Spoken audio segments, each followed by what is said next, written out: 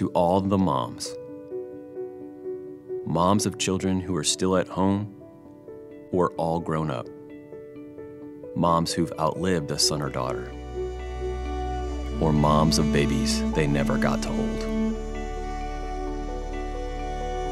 moms who've raised kids all on their own or became a mom to someone who needed one, moms of children who have wandered from God, or the longing to be moms who are still waiting. God perfectly arranged each of you into the role you have today. His word recognizes you as capable, strong, and praiseworthy. Everything you do makes our lives more beautiful. Happy Mother's Day. Well, hey, would you open your Bibles to 2 Timothy 3, verses 14 through 15 this morning? I thought we'd take a little detour, a little break and pause on our series in the book of Daniel called Kingdom Culture, and focus in and just really take this time to speak into and honor all of our mothers and all the women in our church. And today we're going to be talking about a message titled Leaving a Lasting Legacy. Leaving a lasting legacy. You know, if we are not careful and intentional in our priorities, we may miss out on the most important things in life. We may miss out on making a significant impact, not only in our lives, but also with the lives that God has placed in our trust to influence. Life could just pass us by. You know, I don't post much on social media. I'm not very active on Instagram or Facebook, but one of the neat things about Facebook is they have this thing of memories that on this day, and this is what came up in my memory yesterday. On this day, 11 years ago, here's me going with our family. Back then it was only Judah and Noah.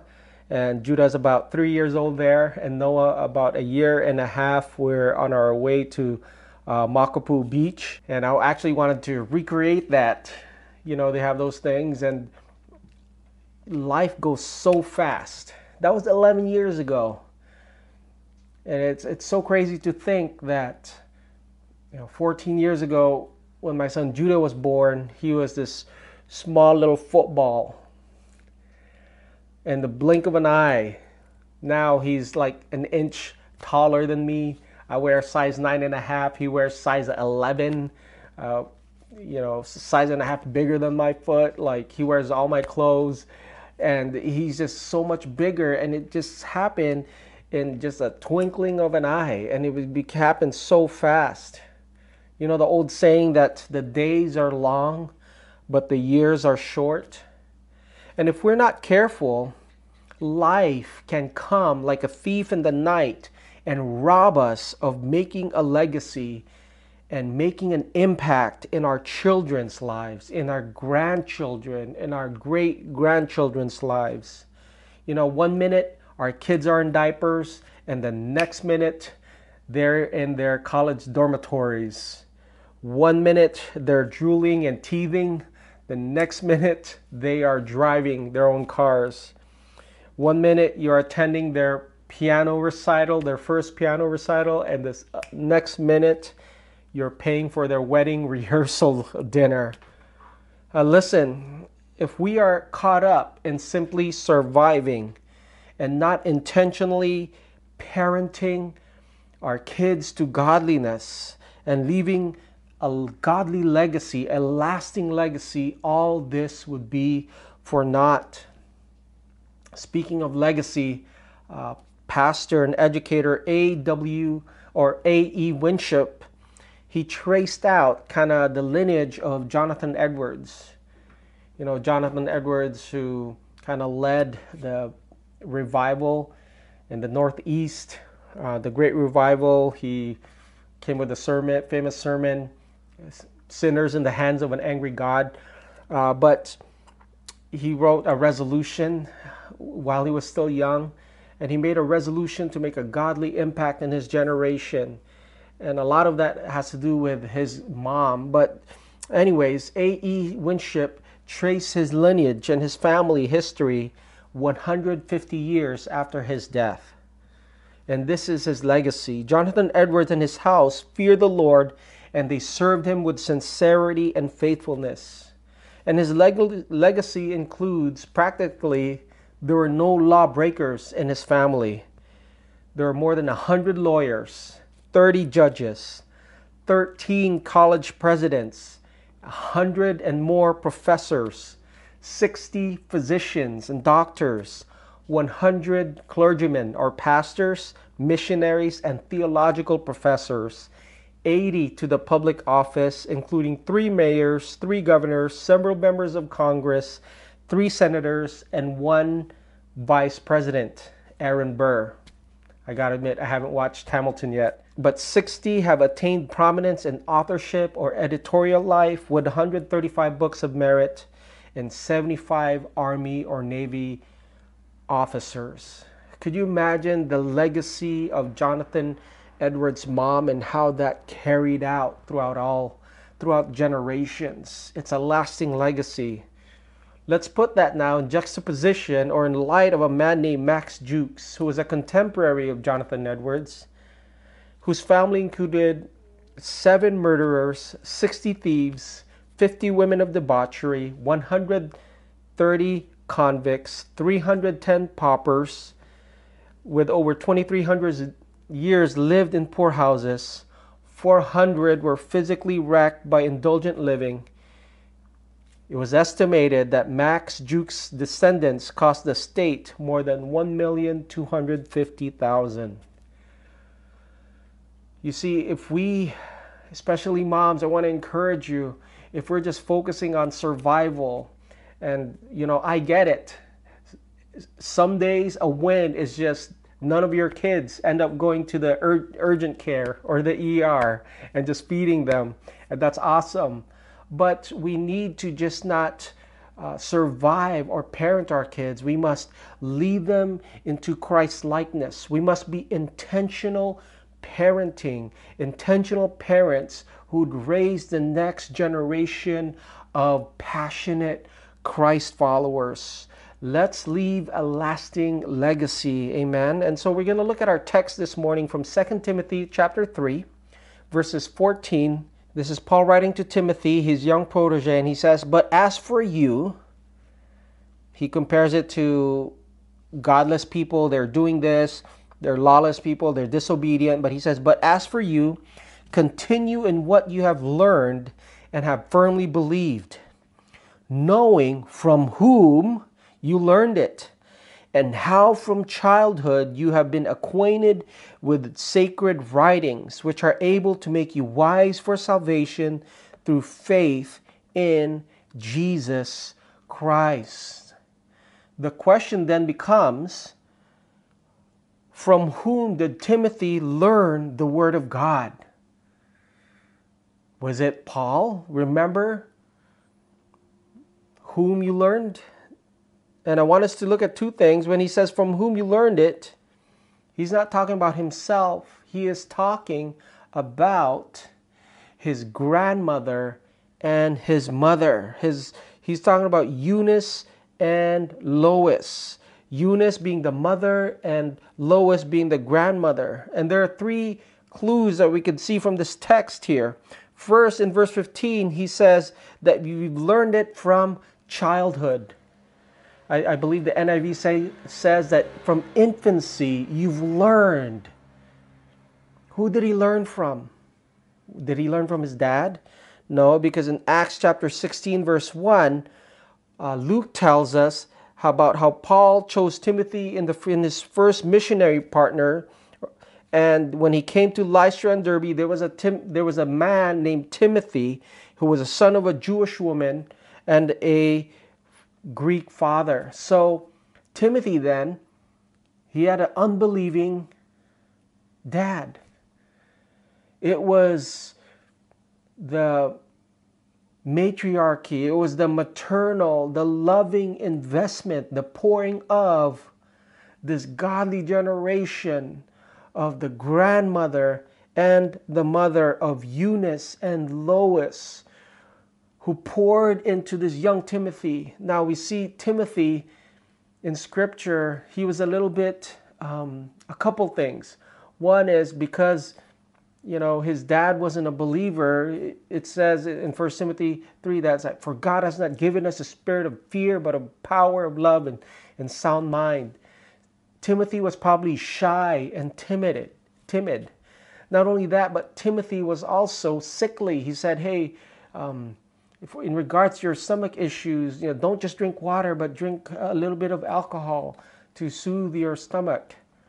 So here's this young, timid, shy pastor who was in charge over Ephesus, the churches of Ephesians, right? And Timothy was able to be the pastor, and he served faithfully. And you could see here the legacy that still carries on behind the scenes because of Eunice and Lois. Look at 2 Timothy chapter 1, verse 5. It says, I am reminded of your sincere faith, a faith that dwelt first in your grandmother Lois and your mother Eunice, and now I am sure it dwells in you as well. Isn't that awesome?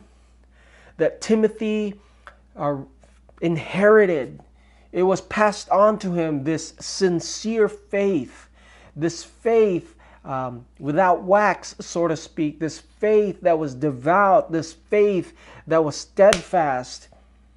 He learned it from Lois and Eunice. And could I just pause here? And I just want to encourage, there's some tutus, there's some grandmas that are listening to me right now, and you feel like maybe your sphere of influence is very limited, and your time of influence has passed. You have a mantle. You have an authority. You have a track record of following Jesus and loving Jesus. And especially when you pray over your grandkids, pray that you would raise the next Timothy. Pray that you would raise, that God would raise the next Paul, the next Billy Graham, right? The next Greg Laurie, that God would use you, and you have this authority and you have this influence and this mantle to speak into the next generation of passionate Christ followers, the next generations of pastors and preachers and missionaries and worship leaders and administrators and Christian lawyers and Christian real estate agents and Christian accountants. Oh,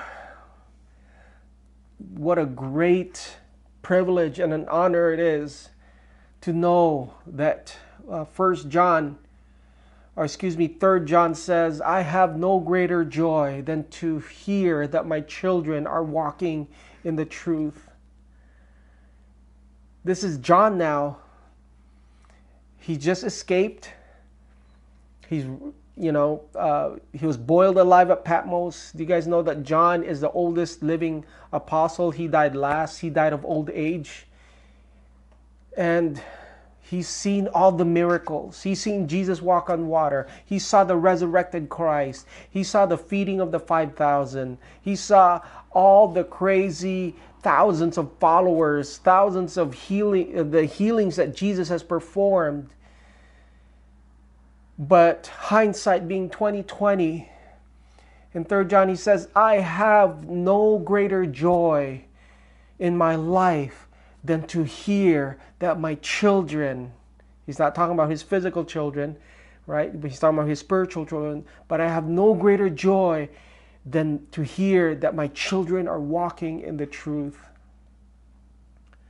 Let me tell you right now, all the investment that all the prayers that you've uttered, all the moms, all the tears that you have shed for your children, May I encourage you, don't grow weary in doing good, because in due season, there is a time of harvest.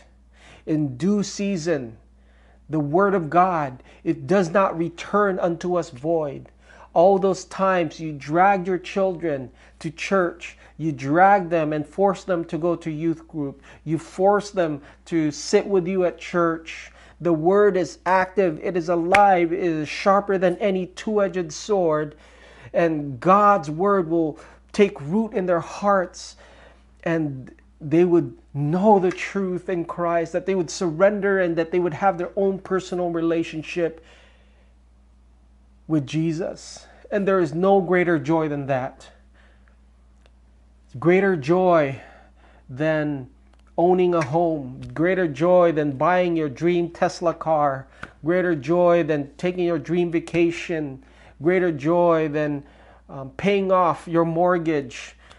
There's no greater joy than to hear that your children are walking in the truth, because after all, Jesus said, what will it profit a man if he gains the whole world and loses his own soul? What does it matter if your kids are successful or your grandkids are wealthy but they are far away from the Lord?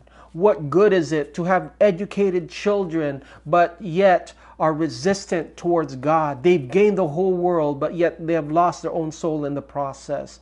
What good is it to have responsible adults and for your kids and grandkids to have their own families and for them to be financially well off and doing well, but yet they are far from God? You see,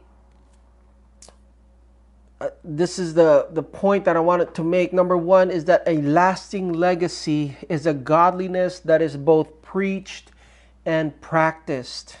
Let me repeat that. A lasting legacy, a legacy that would last, is one that is both preached and practiced. Paul told Timothy, continue in what you have learned and what you have firmly believed in, or what you have been fully convinced of. You see, godliness, it needs to be a both and.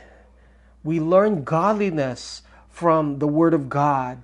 We learn godliness when it is taught to us and preached to us and spoken to us. But godliness can be learned not only through teaching, but through being practiced. Do you want to know, hey parents, do you want to know what instantly will lose your credibility with your kids faster than a speeding bullet? When you tell your kids, do what I say, don't do what I do. When we tell our kids, okay, do what I say, but just don't do what I do. Hey, you go to church, but I'm going to stay home and clean the house. I'll drop you off at church because church is important for you, but for me, I could just play golf and stay at home. Practice what you preach and preach what you practice. Let your walk be in harmony with your talk. Do you guys know that demons have the right theology? They believe in right orthodoxy. Orthodoxy means ortho, like an orthodontist. It's right or it's straight. Doxos is teaching. There's a straight teaching. But our orthodoxy, our right teaching, must be in parallel with orthopraxy, which is right practice.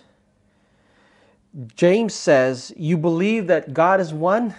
Good for you. Even the demons believe and they shudder. Even the demons believe that God is one, that Jesus is God, that God is holy, and they tremble and they shudder. What makes them demons still? It's because they haven't surrendered their will unto God. Their orthodoxy does not match with their orthopraxy, with their right practice. Right belief must be accompanied by right living. That's why 1 Timothy, which is the context of preachers and teachers, but the principle here can be applied to Parents, in chapter 4, verse 15, Paul tells Timothy, practice these things. Immerse yourself in them so that all may see your progress. Look at the two things here. I underlined it for us. Keep a close watch on yourself and on the teaching. Persist in this, for by so doing you will save both yourself and your hearers. What does Paul tell Timothy? Keep a close watch over yourself, how you live your life, your character, your walk, and keep a close eye on your teaching, on what you teach, or on your talk. Because when you immerse yourself in what you teach and how you live your life, your character, and the content of your teaching, you will ensure salvation both for yourself and those who hear you.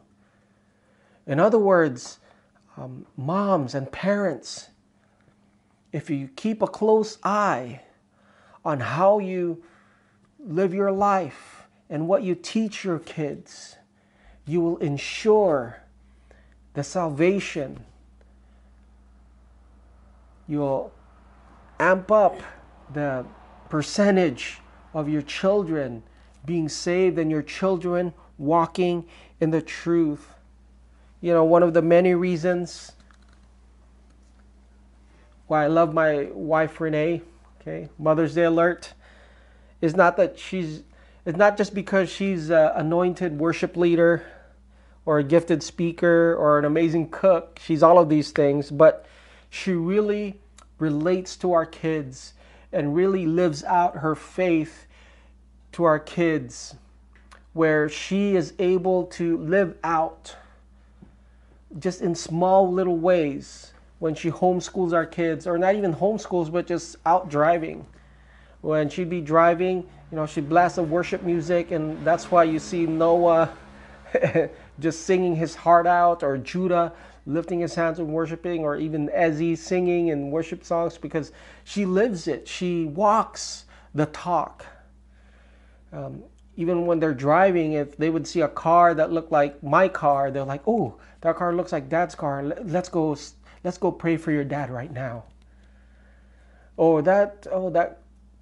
That car looks like Auntie so-and-so's car.